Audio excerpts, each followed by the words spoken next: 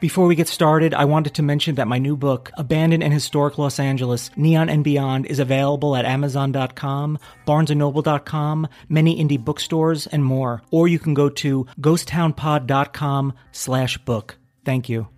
In 1967, a runner breaks all the rules. I'm Jason Horton, and this is Strange Year.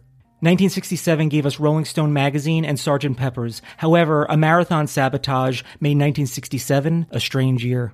Kathrine Switzer, April 1967. On April 19, 1967, Kathrine Switzer, at 20 years old, made history as she became the first woman to officially run the Boston Marathon. The only problem? Women were not allowed to officially run in the race. Kathrine Switzer registered as KV Switzer, and no one had noticed. That is, until race official Jock Semple did. 4 miles into the race, Jock Semple jumped off the press bus and ran after Switzer. According to NBCNews.com, he grabbed me, threw me back, and he said, "Get the hell out of my race and give me those numbers," Switzer recalled, and he tried to pull my bib numbers off. Switzer's boyfriend, the rather large Tom Miller, came running top speed, sidelining Semple, and sent him flying.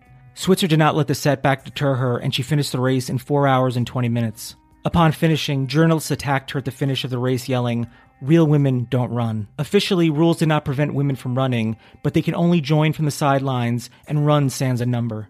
It would be 5 years before women were finally allowed to run the Boston Marathon officially. Switzer was the women's winner of the 1974 New York City Marathon. Her personal best time for a marathon is 2 hours and 51 minutes and 37 seconds at Boston in 1975. Switzer had continued success in running, as well as a celebrated speaker, ambassador to the sport, and champion of women's empowerment with her nonprofit 261 Fearless.